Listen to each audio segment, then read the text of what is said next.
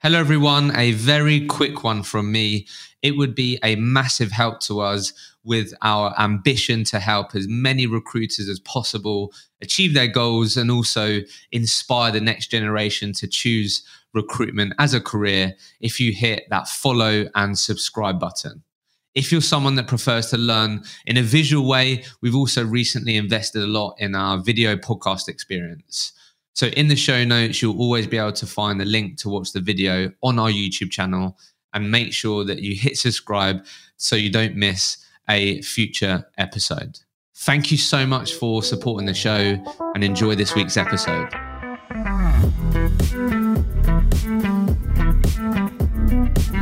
Welcome back to another episode of the Recruitment Mentors podcast. I'm your host, Hisham Azuz. And in this week's episode, I was joined by Harry Wright and Henry Stevens, who both founded a recruitment business called Talk Consulting. I'll be honest, this was definitely one of the funnest conversations that I've had on a podcast, just because Harry and Henry were nothing short of authentic and honest. They've been building their business for 3.5 years, and they've really been on a journey of highs and lows, starting the business just before COVID. So going through that whole chapter, and more recently, really committing to building a great foundation at the business where they've added some fantastic people and are really excited to scale the company. So we talk about everything from the early days, some of the biggest setbacks that they had, how they overcome them, what they learned from them, and overall just really great advice for anyone listening to this that one day has aspirations to start their own recruitment business. But we also talk about a ton of things that's going to apply to anyone that is actively recruiting today and how to be successful. Enjoy the episode. Harry, Henry, welcome to the podcast. Hello. Thanks for having us. As I was saying, we're in the new spot. We're in the podcast studio. Feel real professional. It's very cool. It's very good. I'm impressed. Thanks for making the trip down. So I guess I always like to start with the £1 million question, which I know you guys have definitely been on a journey to really think about when hiring for your own recruitment business. But just for everyone listening, just to give everyone a bit of context. So both Harry and Henry actually started recruitment on the same day. Yeah. Worked in recruitment for 2 years before starting your own recruitment business, Talk Consulting, which you started 3.5 or so years ago. So your first year in business was 2019. Where you are today is you're around 9 people. And we're going to talk a lot today about that business journey and the entrepreneurial journey that you boys have been on. Cool. Yeah? Go for it.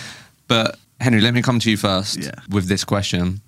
So in your opinion, what characteristics and traits do you really think make up a highly successful recruitment consultant in today's market is the key part?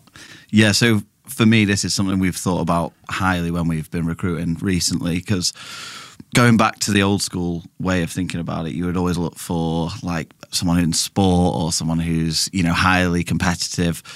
Me and Harry have changed our opinion on this now, and for us, we just look for 2 things: how adaptable that person is in certain scenarios, and then secondly, in terms of their willingness to learn. They're the 2 things I think that fundamentally make a solid recruiter. If you can be adaptable in situations where adverse things happen to you and you've got a proven track record of that happening, then you can roll that over into recruitment quite easily. That's transferable. And then the learning part, that ability to be able to implement training, is the most important thing in recruitment, because we can teach you, or you can teach, or anyone can teach anyone to do something. It's whether they can actually implement that into their work. If you can't do that, then you can't do recruitment. Adaptability and willingness to learn. Yeah. Harry, you want to add anything to that? Yeah, I don't want to go for the textbook, like resilience or anything like that, but you really start to see the personality traits on people when it starts going wrong. So I know... And we try and get an example of that in the interviews, don't we? Like, tell them something you're bad at. And if they give you a really, thought out answer, you thought, that's not true. It's when people are honest and they kind of go into what they're really bad at, you think you're pretty self-aware. So you're going to be able to, think, if we set them a task, not done that very well, how can I tweak that and get better? And for me, that's a big thing. Because, academic accolades, degrees and stuff like that, it's great, but if you freeze as soon as you pick up the phone or something, it's great, nice one. But yeah. Do you look for, just curious, I've been speaking to a lot of people about this recently. So you, in your example there, Yeah. do you look out for people and it's a red flag if they go, this was a really difficult time for me and it was because of this, or it was their fault, or it was that, rather than this is what I could have done, or Yeah, definitely. When we ask that question, or when someone kind of says, I've left here because of this, if you get a really honest answer, this is what I probably could have done better, this is what I did, you think, I like you. Yeah.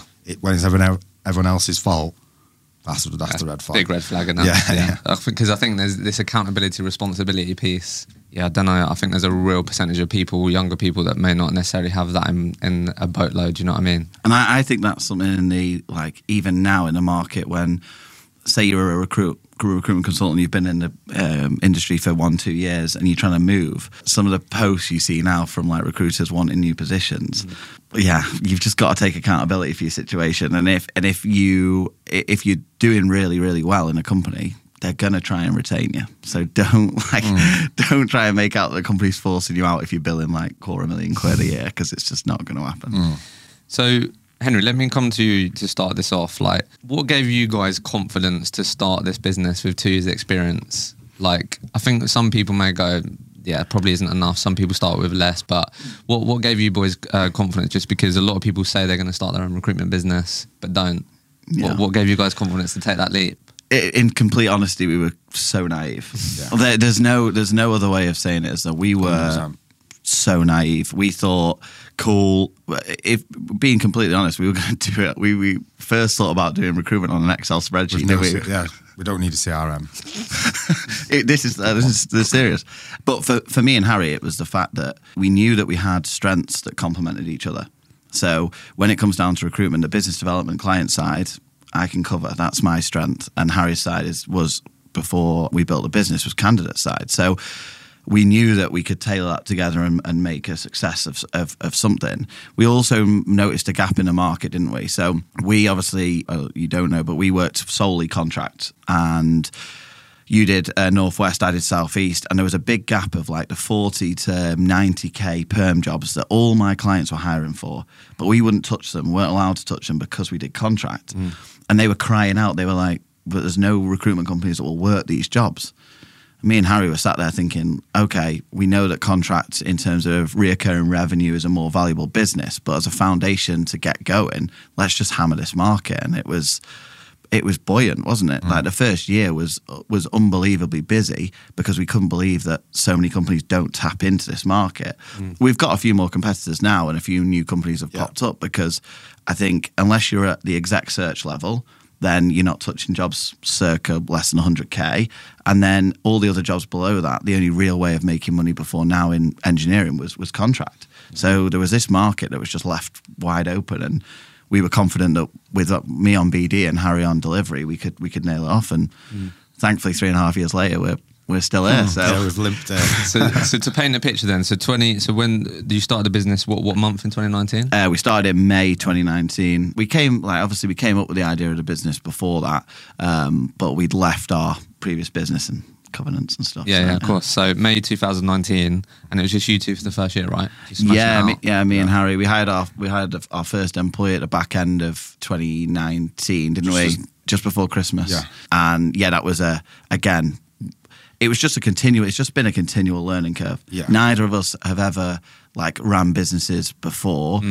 We've done bits, but not to this level. And I think every single thing we've done has been a massive learning curve. Yeah, I'd love to have a conversation with myself 3 years ago, because going back to your question, I think it was naivety, but we're pretty arrogant as well to think, yeah, we can do it. 2 years.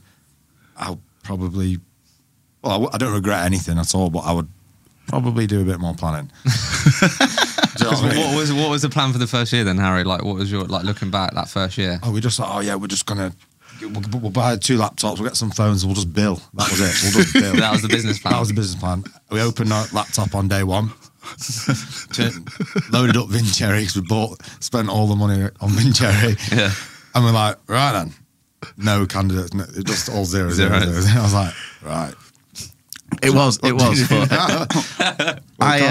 can't ring him. This is how, and this is the truth. Like, it is the truth. But the funniest bit was, after 3 days, Harry said, "What have you been doing?" And I said, "Well, I've been building a website, mate. We need a website." So Henry has a thing. He hasn't even been doing his job. He hasn't been bringing the clients on BD. He's got a thing, Henry, where he's great at BD and he'll smash out BD for a few hours and then he'll find a job that's got nothing to do with recruitment, like putting a shelf up, like cleaning the fridge. Like, everyone at Talk will vouch for me. Yeah, they will. And he was doing that. Day one, started building a website. Said, no one knows who we are. They're not going to go on the website. Let's get some money. We have no money. Yeah. So we, in terms of how we, like, and that was the other thing, we'd self-funded the business. So the business has no backers, has no investment.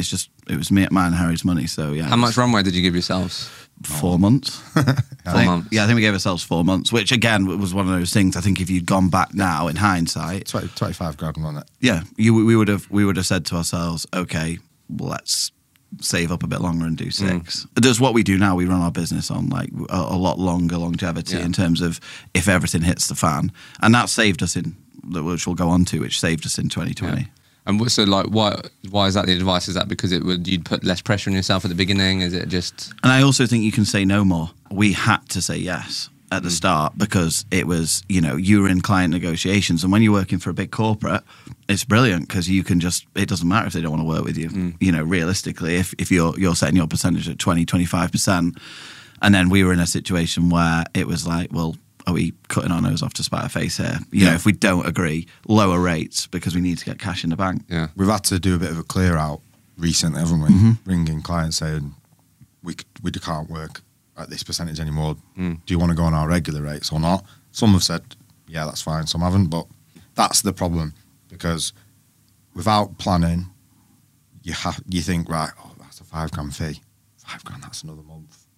I'll do it. I'll take 12%. Then you think, right, well, I've built up a bit of a bank account now. Don't want to, when he rings up, I need a project manager. And you sat there thinking, I should be getting about 15k for this job, getting about 3. Oh, wow. No, yeah. But Not yeah, that bad, but No, I know what you mean. Yeah. No, I appreciate the honesty. So I guess let me just ask you this then, Harry, and then I want to definitely find out the biggest challenges. I think sometimes people can overplan. Obviously, you probably underplanned, you're being honest. But like, what would you say in hindsight with what you've learned over the last 2-3 years or whatever? What would you say for people that are really considering taking that leap? What would you say would be the non-negotiables to at least think about, have a bit of a plan around? Yeah. Rather than, I think some people can overplan and just overthink stuff. So like, what would you say are like the absolutely crucial things that maybe people should plan that would give them a better chance of that first year just being less chaotic? Yeah. So I would always be an inch wide and a mile deep. So pick a niche, 2 or 3 job titles in one area and stick to it. Don't think like, oh, well, let's say you're doing the Northwest or London. I've got a job in Cambridge. I'll take it. Just stick to what you're doing and you'll thank yourself kind of 6-8 months down the line because you'll be able to get one candidate and send it out to 4 or 5 places. So definitely do that. I'm massive on market mapping. So you can have all the CRMs and whatever you want, but Excel spreadsheet, like postcodes, company names, what they do, and you can literally it's just making patterns. If you spend 2 weeks just banging candidates and getting manager names, leads, and getting them on your market map, that is your gold dust. That's live data. Data is that's something we neglected big at the start, didn't we? But now we're kind of going back and teaching rookies to build their own markets. It's almost like building a business within a business, isn't it? So data, do not neglect the data. I would do it with somebody because it's very, very lonely. Like we've had dark days. Yeah.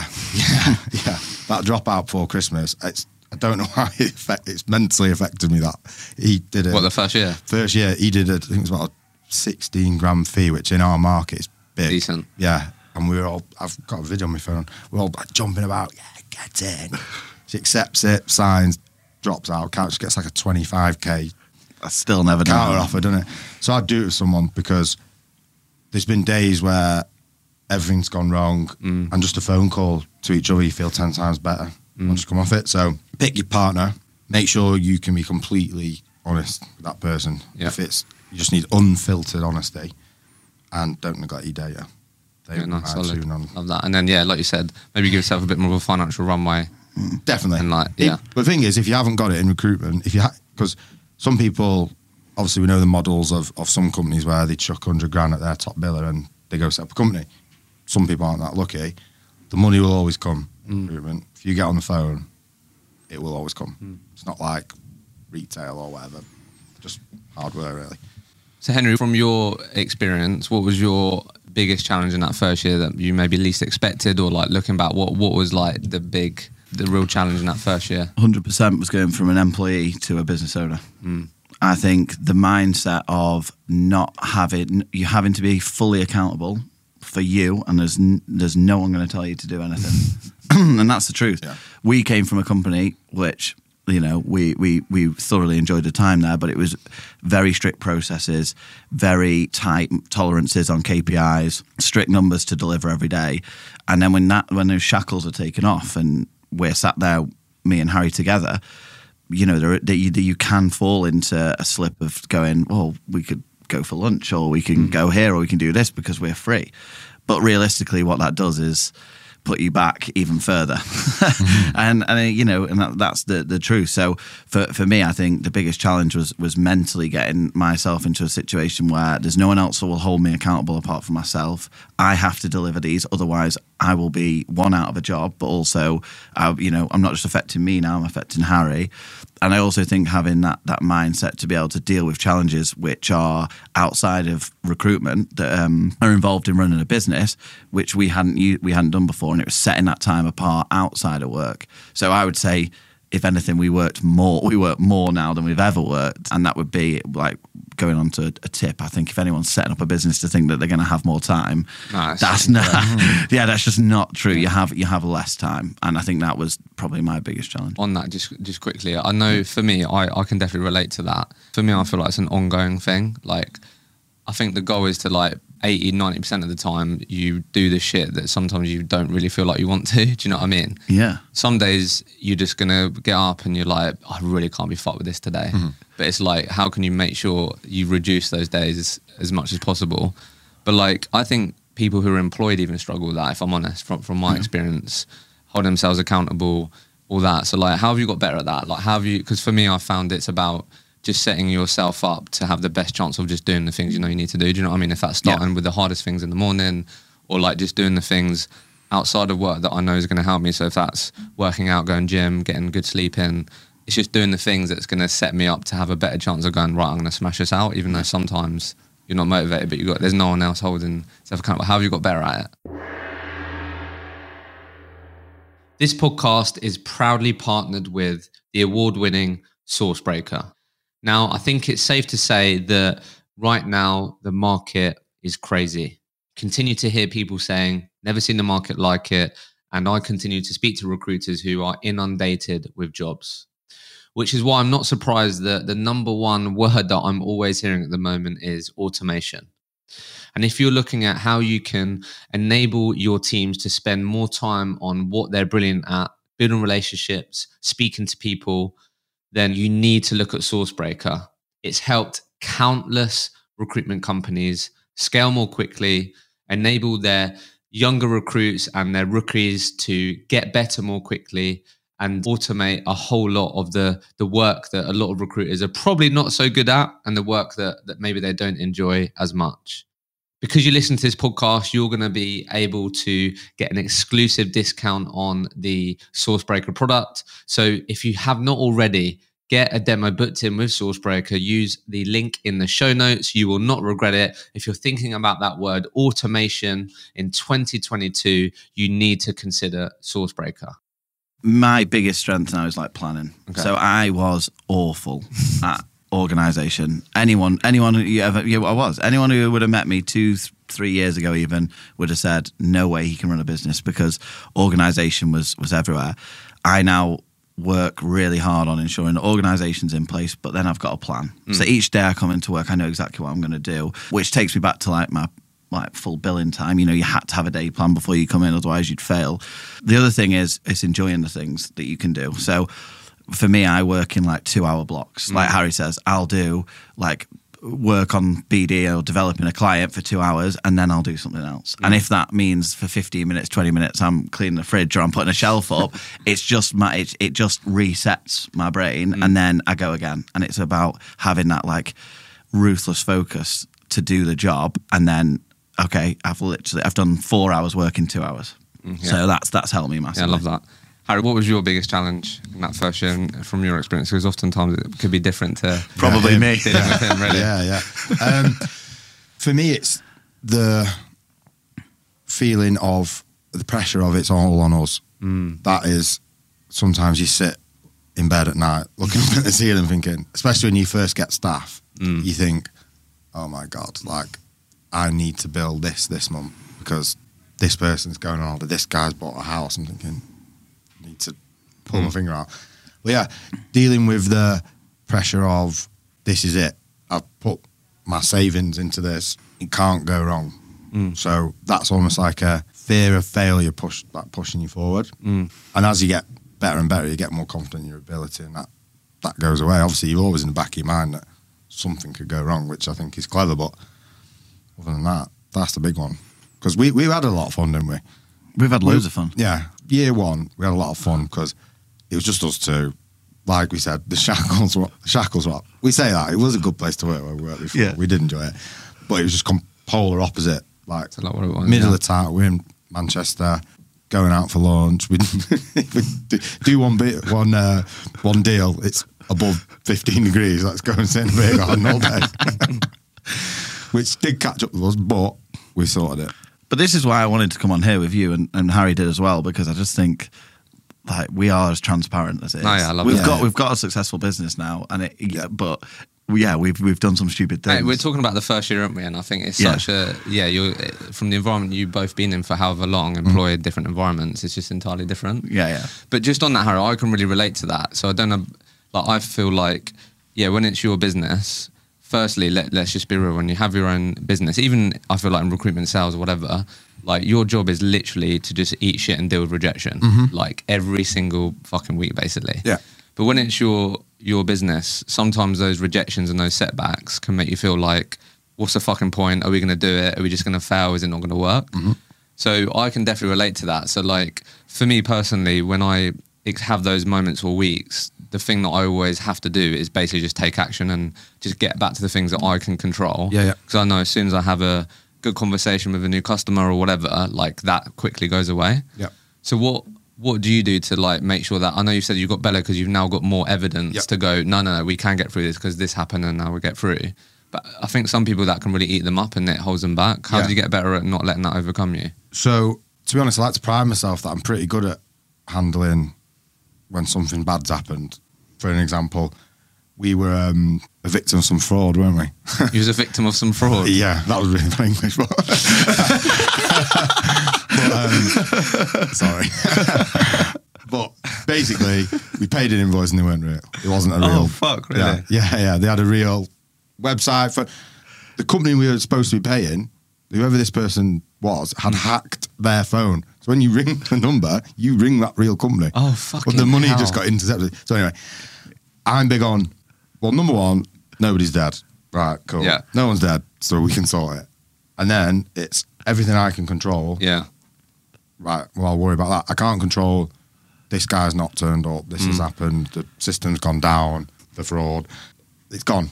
There's nothing we can do about it now. Let's move forward. So Henry's very like, his things like empathy and he's good at that sort of stuff, whereas I'm, let's just get shit done sort of thing. So dealing with it, it's literally very similar to what you said. I step back. Like a lot of the time when me and Henry are in a situation we're speaking, Henry does a lot of the talking and I sit back and kind of take it in. So assess it.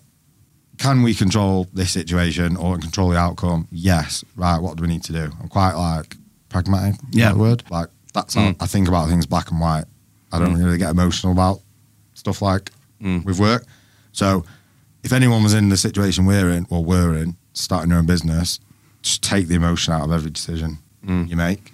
Because when it comes to people, yes, you need emotions, they're not robots, but decisions on clients, candidates, that sort of thing, it's black and white. I think the best thing you can do, and I don't know about you guys, but it's a constant journey as well, is like you can sometimes fall into like, you almost feel like your business is you, if you get what I mean. Like it's your identity. Yeah. So like if Talk Consulting have had an absolute mega month, you're absolutely sky high, but then if you have a shit month, you feel shit. Yeah, 100%. And it's trying to get better at disassociating yourself with like, no, when Talk Consulting is doing well, that doesn't mean like, that's me doing really well. I don't know, just getting better at that. Do you know what I mean? It's something we've got a lot better at, is like grounded, isn't it? So, and I think, you know, Harry's definitely helped me with this in terms of being, like you say, more pragmatic, probably less emotional to situations, because at times we've let outside situations affect us, and then all it does in the long run is just waste more time. And that's you look back on it and you go, oh, we've just wasted loads of time on that, which we didn't need to do. So I think, like you say, having that ability just to take the emotion out of it, and okay, everything's going well, how do we make it better? Or how do we do that again? It's like the first time a client didn't pay, and we were so annoyed, angry, like it affected us loads. We drove. Do you remember? We drove from Manchester. How long was it overdue? Oh, like they just it was overdue, and then they refused to pay, and I was like, you can't. Absolute rats. And they were like, we know you're not a big business, so you know, good luck trying to sue us. Yeah, probably not the best idea. We got in the car and drove down. Yeah, we did. And what was the plan when you got there? Well, it was like an hour and 20-minute drive. We just drove there. I don't know. We're just going to confront the MD. I don't know how that was going to go. And he just, like, how would that go? We did actually just rock up. Here you go, boys. Well, we rocked up. HR came and met us and intercepted us in the foyer, and then we got to speak to them, and then we got escorted offside. He just hid in his room. So we wasted roughly 4 hours, 2 hours driving there, maybe half an hour there on and then site. it affected the whole week because we were angry about it. But then now, if that happens, pass it, and it's got to go to the legal people. Pass it on. Let me know when it's done. Sorted. We'll move on. Yeah. You don't need to be driving down people's people work. Is that sometimes people don't, people underestimate? I suppose there's a lot of people where how long it, because you guys now obviously did perm. Yep. So how long it can take for customers to pay their invoices. Yeah. That's something we're trying to drive into the team now as well, is like payment terms really affect things much more widely than we ever knew. We did contracts. I think we were on most of our clients on contract were on 7-day payment terms in our old business, or 2 weeks, wasn't it? Whereas now with some of the larger companies, because now permanent recruitment, a lot of the big companies run purchase orders, you're talking like 30, 60-day payment terms. You know, realistically, if they've got a month's notice period or a 3 months notice period and then 60-day payment terms, you're not getting money for 3 to 5 months. So that, going back to your question you said earlier, actually, in terms of planning for the business, that's another thing in terms of having more money in the bank, because you could do a deal on your first day, but it might not pay for 3 months. If you do a perm deal, what's ended up being like the average of, like, obviously the best customers and the right customers will probably pay exactly when you want them to. But we've got a client who pay us early and we love them, and they get a great Christmas present. What's ended up being like the average amount of time? 21 days. Yeah, so that's good insight for people. Yeah, we send all of our terms at 14-day payment terms. Most of our clients are brilliant, and our average payment term is 21 days. We obviously sometimes clients will ring you and go, God, we've missed you off the payment run, sorry, can we do it next Friday? Yeah, that's fine.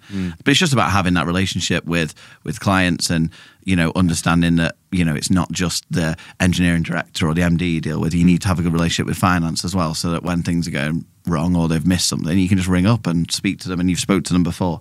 Person on the front desk. Yeah. You've got to have a good relationship. Whoever hires, you've got to know the name, be nice to them, because they'll sort it out for you. So let's talk about this second year then, and then we'll get into the most recent, the year just gone. Because the second year was COVID. So what I wrote down in preparing for this, obviously ended up 4 of you by the end of 2021. Yeah. I've got here. And then I think, why don't we just start with, so let's just frame it up and then you can add any more context. But obviously, so you did manufacturing and engineering. Yeah. And basically for you guys, that, like you said to me, Harry, on the call, like, you had what, like 10, 14 jobs or whatever, and then it was like, literally just rubbed everyone off the board. Literally. And then you guys basically had a certain time period, you had like 18 grand or something. And in that time, back to like what you were saying, what can I control? You basically ended up focusing on a new market that ended up sort of, being absolutely crucial. Yeah, life sciences. Talk us a bit about that story, because I think that just showcases like the journey of having your own business and what it takes and what you have to, like, the type of mindset you have to have. Yeah, so I think everyone now that will listen to this and think I'll start a recruitment company, things like COVID can happen. Like 2 years ago, we'd never have thought a pandemic shuts down the world and you got to stay in your house. Like, do you remember we were in that shared office, weren't we? And everyone was like, "Oh, the country's going to go into lockdown." And I remember stood up. There must have been like 40 people there, and I was just like, "Can everyone stop panicking? It's physically, financially not viable for the country to shut down." The following day, I was sat at home and Boris was on TV and said that we can't leave the house, and I was like, mad. But the thing is, you can't really prepare for that. There's nothing you can do. If we weren't in a position where we'd done well in year one and not been like frivolous with the money or anything, it would have gone tits up. There's nothing you could do about it, because especially in our market, manufacturing, you can't manufacture anything from home. Do you know what I mean? So with that, again, it was a case of that day. It was the day after Boris did the announcement, so it was the Tuesday, I think. We were in the we're still going in. We went to the office and we just rubbing all the jobs off. They're ringing up, like, we're closing down. Yep, sorry, whatever. Like, oh, geez, go. And then, yeah, we went home, got a bit sad for a few days, and then we just said, right, because again, we couldn't get any of the grants, we couldn't get any of the help. No one's going to come to help us. Like, no one. There isn't a white horse going over the hill, is there, to help us? We've just got who is open, what can't shut. So we're like, FMCG, food production, pharmaceuticals and medical devices, they can't shut.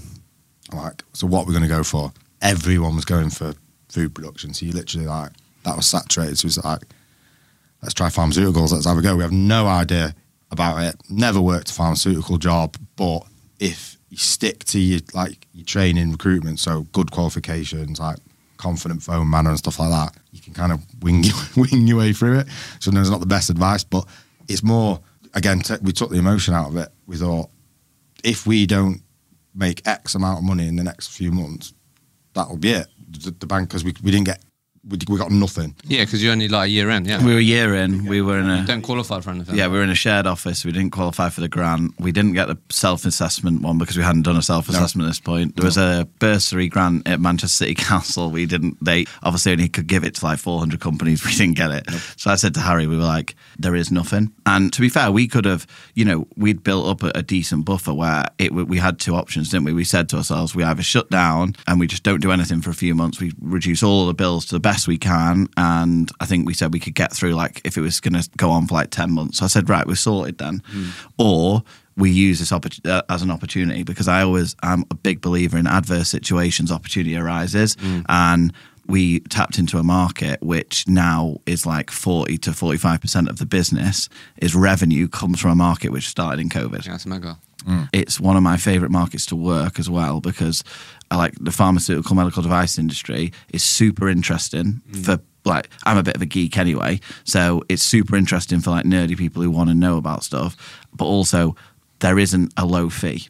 It doesn't matter whether you work entry level stuff, all the fees are really, really good and you're well respected, and that's something that we've found at times in engineering doesn't necessarily happen. Yeah, I think what we learned in COVID, like mindset shift, has shaped us for the next, like, I don't think we'd be the same company. No. If that hadn't have happened, because everything was going too well. We didn't know how to deal with, like, adversity, really, did we? Because we'd do a deal, get a job, do a deal, get a job, do a deal. We didn't. What was it? Was going too well. We didn't have. Was it? We didn't have 2 a dropout years? until 2 years. We didn't have a single. We didn't have a single dropout in 2 years, which is just I remember we were sat there going, like, we were looking on Vincherry and all the placements were still all running, and we were like, that's an impressive stat. We were like, this shows that we are doing, like, the right thing. Obviously, as the business grows and you employ people and things happen, and obviously now that isn't the case. But I think, the second year was the best year of Talk Consulting. Not necessarily from financials and growth, etc., but it was in terms of how the business is going to go forward. And like you say, we are a much more structured business. We have a much more clear vision in terms of where we want to go, but we're also much better directors. So just I think this would be practical for people, and then let's go into, I think then let's start talking about that, how you feel about the business now, the things that you've integrated in the business and all that. But I guess looking back, maybe Harry, I'll ask you, a lot of people, and you'll be helping your team now, build new markets, start new markets. I know it was very much like, well, we've got to do it, otherwise it's an opportunity. But like looking back, what do you think you did well to like then that become like 40-50% of your business? Like if we're thinking of building markets, Yeah. I don't know, principles to doing that well, do you think that could be helpful for people? This podcast is proudly partnered with Vincherry. Now, you should know by now that they are on the quest, and their vision and mission is to be and become the operating system for growing recruitment companies. Well, you may or may not have seen, but I'm here to tell you that they've recently added another fantastic piece of kit to their overall amazing system. It's called Vimeo. You can probably guess what it is.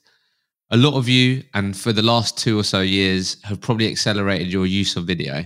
So having a tool which is seamlessly in your CRM, what you use every day to prospect candidates, prospect clients, to use video in your interview process, it's just going to make your life a whole lot easier. So just another amazing reason why you need to check out Vincherry if you're looking for an all-in-one platform, the operating system that you need as you scale your recruitment business, then you have to consider Vincherry. Use the link in the show notes. Because you're a Recruitment Mentors listener, you will get an exclusive discount and price. So use that link and you will not regret it. As he said on that call to you, he's obsessed with Elon Musk. So we have a big thing of the best part is no part. So you stick to your basics in terms of get a good MMC, marketable candidate, take it to market. Keep it simple. You don't need to be doing, well, I know recruitment's evolving and changing, but there's people who will spend however long on a LinkedIn post or, I don't know, a video on, what's that software called? Interview or one of them, doing all that. If you're building a market, that's like the sexy stuff that comes later. Stick to the basics, the foundations, good qualifications. Make sure you're asking that extra questions that you might not really like the answer to. Make sure they're asked. Retain all the information. Take them to market. That's my best advice. I know it's not like groundbreaking, but that is actually the truth of it, though. That's how we won in the life sciences division. And obviously, we're not saying we own the life sciences division market, but we got into like one of the most prestigious companies in the UK through Harry filling a position that they had open for 9 months. Harry filled it in 2 weeks. And we told you about this on the call. They physically couldn't understand how their 7 other recruitment agencies that they were working with at the time, they now only work with us, couldn't fill this position. Harry filled it in 2 weeks. They gave us another vacancy 3 days later. We filled that again inside 2 weeks. Their process now in-house is that every vacancy has to be filled inside 4 weeks. Before that, they gave themselves 6 months to fill a vacancy. Wow. So we came in, we set a process with them. We've now identified all of the the recruitment process and how we do it and how we can integrate into their business. They now see the value of that because their managers are spending so much less time off the job recruiting than they were before. So they're making more money, even though they're spending more money, which in a roundabout way is what recruitment is about. It's about increasing the capacity of what the managers can do in terms of their day-to-day job while reducing time off it and then like balancing the cost, and that's what we do. You need to understand the value that you add. Because if you don't understand it as a recruiter, you're not going to be able to give the message over to your client. I still get calls from recruiters that haven't looked at LinkedIn trying to get me jobs in call centres and stuff. And I think that's great, but this is a shocking phone call. I'm going to be nice to you because I understand the position you're in. But you've got to understand where your value is. We know that when Talk Consulting or our consultants call a client and get a meeting and speak with the hiring manager, what we offer, what we're good at, they might say, can you do X, Y, and Z? No, can't do that because that's not what we do. This is what we do. This is what we're good at. This is how it's going to save you time, money, anything like that.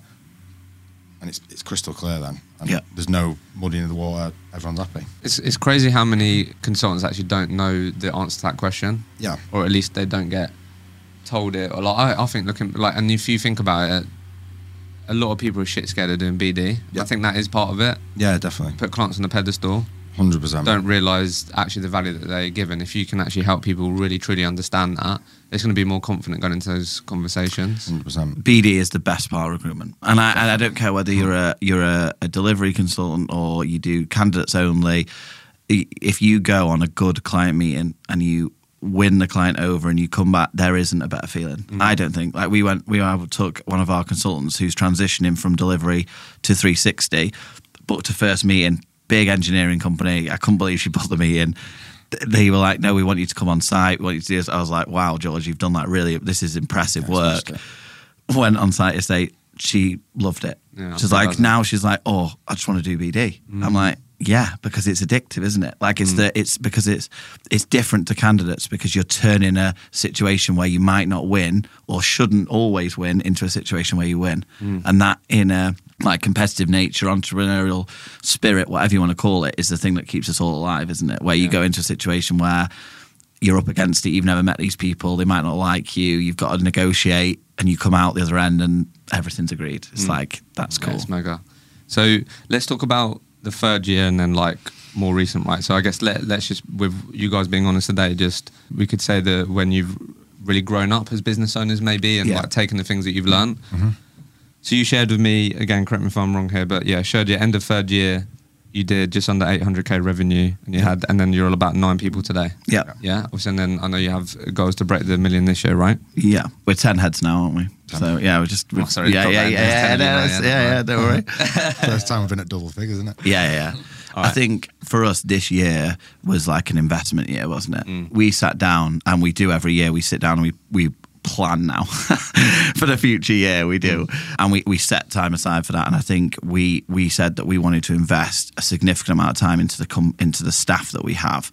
And I think sometimes companies pride gets in the way sometimes, and you think, we need to grow, and we need to hire more people because that looks good.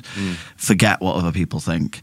What you need to do, what we said to ourselves, didn't we, is we want to invest our time into the staff we have so that we get them to a point where they're billing consistently, but not only consistently, they're achieving the targets that they want to achieve.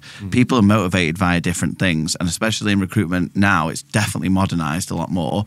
In terms of, it's not just commission lunch clubs and holidays anymore. There's so many other incentives that people want that you can give to people. So we sat all of our guys down at the start of the year, didn't we? And we did like a financial planning with them and what they want to achieve and what they want to buy and how we're going to do that. And we implemented that into the business. And me and Harry were very conscious that we were not going to grow the team until we got that core group to where they wanted to be, because we believe in the group that we have. And that's something that over the third year in the business, we worked really hard on, which, stifled growth in terms of headcount, but the company in terms of efficiency now is much better. Yeah. And then we then have redundancy in the business where we can come away to London today and we know that the office is going to be run and there's going to be, no one's not gonna know what to do or have someone to speak to, or are gonna get lost. And that for us is like now where we're next year going to be able to really sort of drive forward the growth because we have that foundation. So, because my question was going to be, and you sort of answered it, that definitely one of the ways in terms of financial planning with the team, really understand what they want, decide that you're going to reinvest in the team. But my question was going to be like, what else do you feel like the decisions you made that have made you more grown up now in business, or things that you've integrated? So that's, I don't know if you want to add anything, Harry, in terms of you think that maybe, things that you've really decided to do that you think, that was a good decision, or I'm really pleased that we've then ended up doing that. Yeah, so it kind of links in with what Henry said, but I'll go into a bit more detail. So we used, and we can admit, me and Henry can admit that we get a lot of stuff wrong. We used to set goals and incentives and achievements that we like. And then, and then I think, well, we've got 2 21-year-old girls in the team. They don't want to go do what I want to do.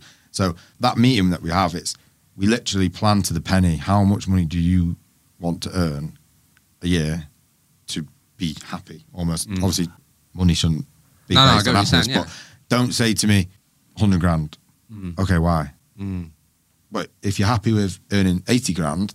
Let's see what we've got to do. And we've always been big on ratios, but we've really pushed it this year, haven't we? Like, everyone fills out their ratios for the month and we get an average.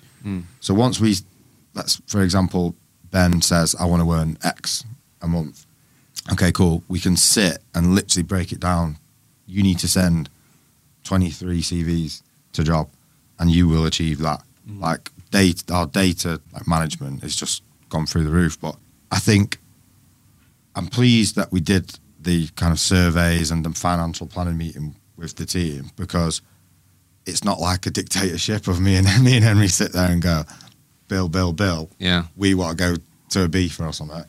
When the guys, I don't know, want to save up for a house with their boyfriend, or do you know what I mean? Something like that. So, yeah, knowing the team on a really personal level, they're not just kind of a number on a spreadsheet. I know we're a small team, but it's like a little family, isn't it, almost? Yeah. Like, they can talk to us about everything. So really, really focusing on the people, is what we've done this year. So year one was just get cash in the bank. Year two was survive COVID, wasn't it? Get through the other side. And year three has been Foundation. Building the core. Yeah, you've really committed to processes. Yeah. Like, what I love about what you just said, it may sound like really boring, or like people almost like make people scared of the word KPI now and stuff, don't they? But because of the world that I'm in, one of the biggest challenges that I always hear from recruiters when we're sort of onboarding them, talking about their learning and stuff, is like time management. And actually what that means, what they're actually saying is like, there's a lot of stuff that I need to manage and I don't know what to prioritize. But when you sit down with your manager and you know, one, what your big goal is and why that's important to you, and then you really make it really simple of like, from how you're performing at the moment, if you do these each month, it should mean that you hit your goal. And then you've just made it really easy and simple and understand for them to understand. And in recruitment, you can end up just getting lost in all this different stuff. So that's what I love about that. Sometimes recruiters actually need that. Like, if they just have complete clarity on, this is what I'm aiming for. If I do this, and I should be in a good position. But a lot of people don't have that. Do you know what I mean? So I think that's a great insight. Like, but we do that in our recruitment as well, don't we? Like, in our process, we say to people, like, just make each of the processes as simple as possible, and therefore you're going to have better results. We were saying this on the call to you. I think, something that happens is people overcomplicate things further down the line because they feel like they have to in order to be more senior or to have done anything for longer. You need to make the process more complicated, and that's why, like, our mantra is like, not different, just better, and that's true. Just do all those sections better, and you will have better results. I love that. So I've got two more things before we finish up on Ask You. Definitely want to talk to you about the journey with US so far this year, because I think a lot of people have taken on that. A lot of fun journey. But I guess let me just ask you just quickly. I know, like we said about some of you touched on it, but I know that one of your biggest challenges, we've just spoken about some of the great things you've ended up implementing, but it has been hiring. And it's just obviously it's just ironic in it that, do recruitment and it's hard for yourself. But what have we got to share on this for people? Like, I think what you shared with me on the call was, you've now really ended up committing to people that don't have recruitment experience, or maybe not 100%. Loads of recruitment experience. So I don't know what you want to share on this, on like the real pains you've had to go through on hiring for your business and why that's been difficult. Yeah, so I think we took to hiring like anyone would take to hiring. Let's look for someone who's done this job before, integrate them into our team, show them our processes, and they're going to succeed. That is not the case. And naive again. Really naive. One that, necessarily, I think experienced recruiters can be quite, are notoriously more difficult because, they have their own way of doing things, and, you don't want to teach them to suck eggs, and you want to give them that respect, but also integrate them into your business. So we made a conscious decision, maybe 14 months ago-ish. We are only going to hire people now who, unless we personally know them, who have got no experience. We look only as well on now for people with like that attitude and willingness to learn in an interview, and that like the personality traits of ability to adapt, don't we? The same thing that I said to you at the start, because you cannot, unfortunately, if they're a grad or have never done recruitment before, what can you ask them in an interview which is going to tell you that they can do recruitment? There is nothing. So you're hiring 100% based on, do I believe this person can do the job? Do I want to invest money in them? That's all you can hire on. So we've made our recruitment process dead simple. Our the actual interview probably lasts 20 minutes. We then get them to sit with the team for a bit and see what the team think of them, because that's massive, like the cultural impact of people. And hiring's been very difficult, but you have to understand, with that way of hiring, you are going to hire people that are not going to work out. And I think something that we struggle with at times, isn't it, is cutting people early enough, because they're saying we spend a lot of time with people. We're a smaller company. it's then difficult to go, right, well, this person isn't working out, but let's invest a bit more time into them, even though 6 weeks before you sack them that they couldn't do the job. You should have. So I think hiring is the most difficult thing in recruitment in terms of owning a recruitment business and retain and finding good candidates to come. But when you do, we retain them, and you will, and you have to retain good talent. Yeah, invest in them. What would say from your perspective and your experiences were some of the biggest hiring mistakes you've made, internally? We used to try and, I think, because I can admit we were pretty bad at interviewing at the start. We almost tried to make it like a lads club, didn't we? We were trying to get that typical recruiter personality, even with some of the girls we hired, and we're all there for the wrong reasons. I think everyone we've got now, their personalities are completely different, but they're all friends. So I think we've nailed it with these guys. But the challenges for me is because it is grad recruitment, and like Henry said, they can't tell you anything of substance really. I can do this, I can do this. You are just rolling a dice, and you need to separate from, do I like this person, or is this person going to be good for my business? I think we've sat in interviews before, and we've told the guy mate, we really like you and everything, but don't think it's going to work. But 12 months ago, we'd have been scared, probably more than 12 months ago, 18 months ago, 2 years ago, we'd have been worried about offending them. Thinking, I actually just would go for a pint with this guy.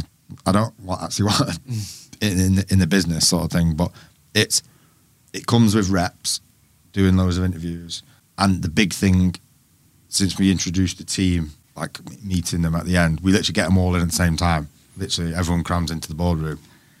That has been a big insight, because we've gone, we really like this guy. Then he meets the team, and they've all gone, he didn't ask us anything. He had no questions to ask us. So then it's that's your team. So that's a red flag. Yeah, how are you going to work with them, sort of thing? And yeah, I can admit we've got it wrong big time a few times, but we're much more kind of self-aware of this ain't working. And to be fair, there haven't been that many people that we've had to part ways with who've been annoyed about it. No. People know it's pretty amicable, yeah, it's probably the right decision. So they respect it. So I feel like we've built a nice kind of we're just honest environment. Yeah, well, yeah. There's always built on honesty. So honest with yourself that I knew Henry is better at interviewing than me, because I can just sit there a bit monotone, staring at them across the desk, and they're probably not that welcoming. But I've got better at it. I used to just sit back and stare at them and just watch, and that used to put people off. No, I love that. But yeah, it's just reps. Got to keep doing it. It's hard, but if you're hiring for a position, just book out a day, get a full day of interviews in. By the last few interviews, you're a monster. I think people, some recruitment companies sometimes, and managers are afraid of giving hiring responsibility away or taking other people's opinion. We really value the opinion that the team has. We've sat with people that we're like, wow, they could be a really good recruiter, and then the team will come in and the team, like you say, don't get the right feeling, or they don't ask the right questions, or they say something stupid because they all of a sudden the interview whatever it is, the interview suit or whatever you want to put, mask comes off because they're speaking to the team well, he's not going to make the decision, and it's one of the best things we've ever done. Yeah, fair. So who's been heading up US then? Has. Right. I think it's definitely let's sort of wrap this up here on your journey, and we'll talk about what you guys are excited about. But it's definitely been a real trend I've found over the last 2 years. A lot of UK recruitment companies that I know and speak to have committed to just doing the US or start to build out the US. So I guess I wrote down that you've been doing it from June this year. Yeah. We've gone kind of full time with it now. I've neglected it in terms of I passed over my UK patch to one of the guys. Thought, right, let's do this. And then we needed me back on UK. So I've been flicking in and out, but we're on it now. It's been a culture shock. What's been the main differences that you picked up on? So what shocked me a little bit is the Americans' loyalty to their employer. Everybody's open to work. Everyone will speak to a recruiter, which is good for me. No one's ever had a bad interview.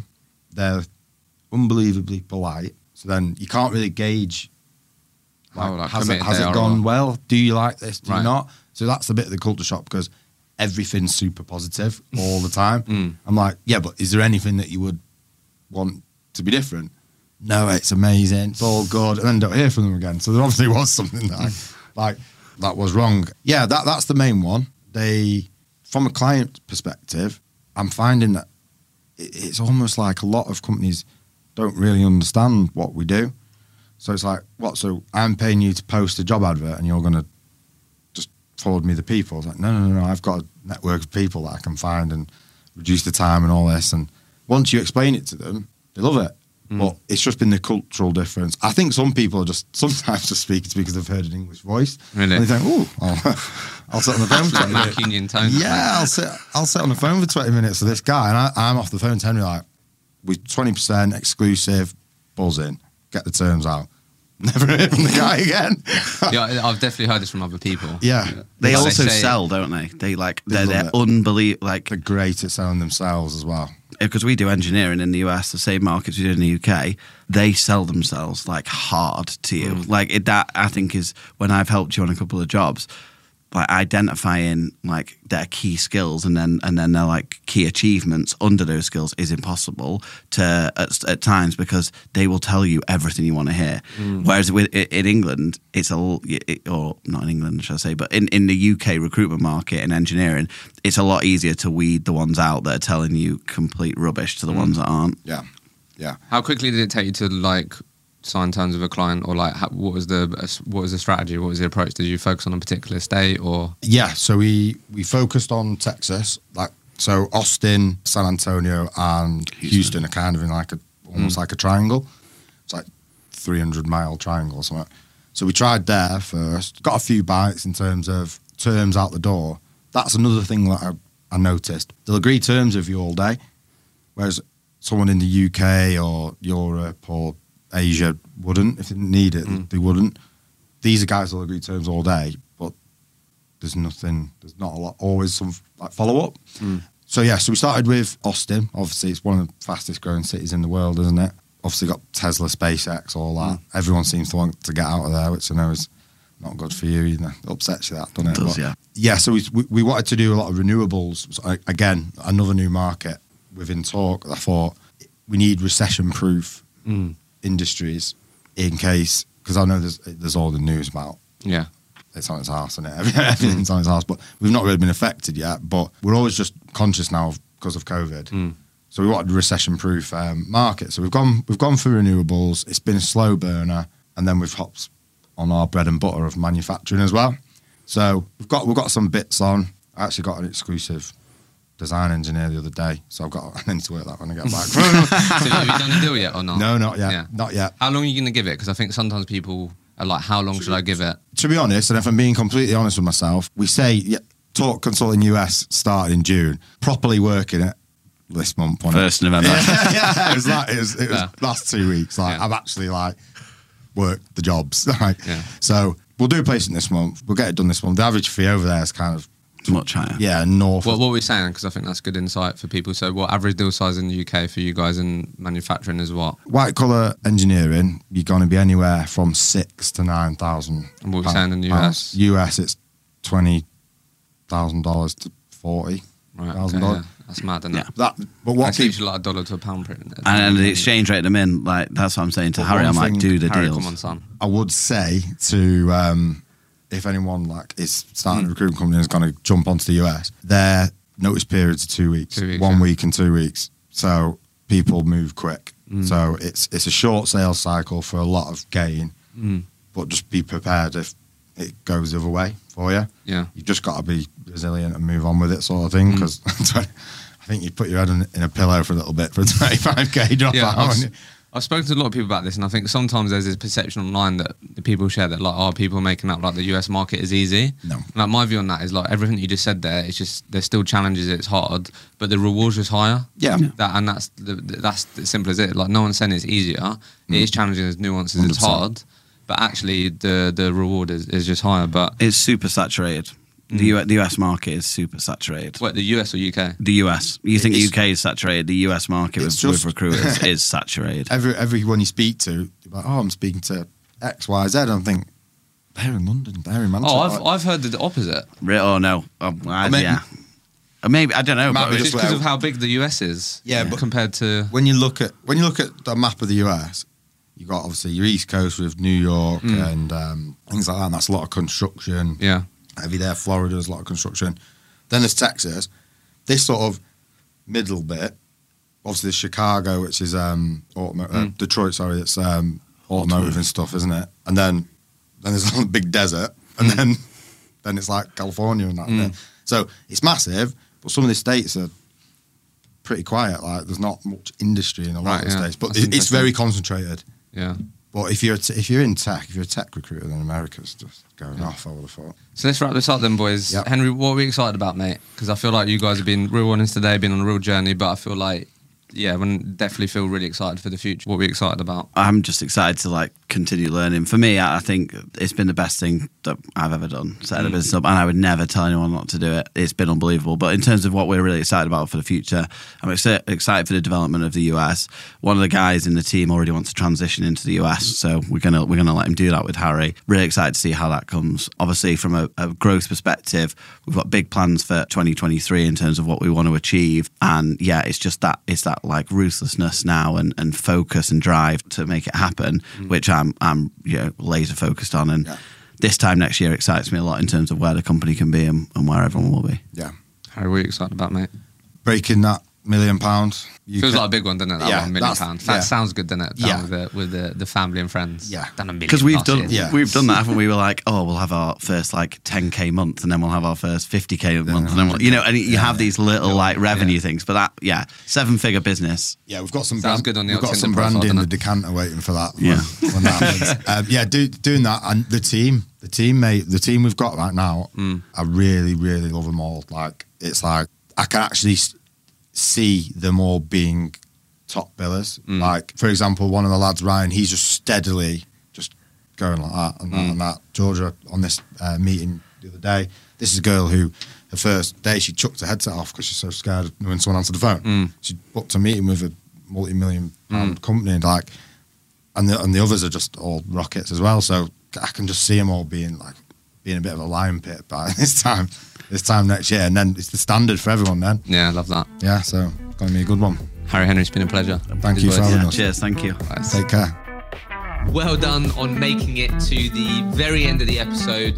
I hope you enjoyed it. I've done my very best to try and level up this podcast that will hopefully mean that you can take even more learnings from these conversations and apply it to your own recruitment career. Like always, if there are any particular topics that you would love me to cover with future guests, then please get in touch with me. The best place to reach me is on LinkedIn. Send me a message. What would you love me to cover with future guests? If you have enjoyed the podcast, then it would be amazing if you could leave a honest review in your favorite podcast streaming platform. That will simply mean that we're able to reach more people with this podcast. I hope you enjoyed it, and don't forget to subscribe completely free on your favorite podcast streaming platforms, and we'll be back next week with a new episode of the Recruitment Mentors Podcast.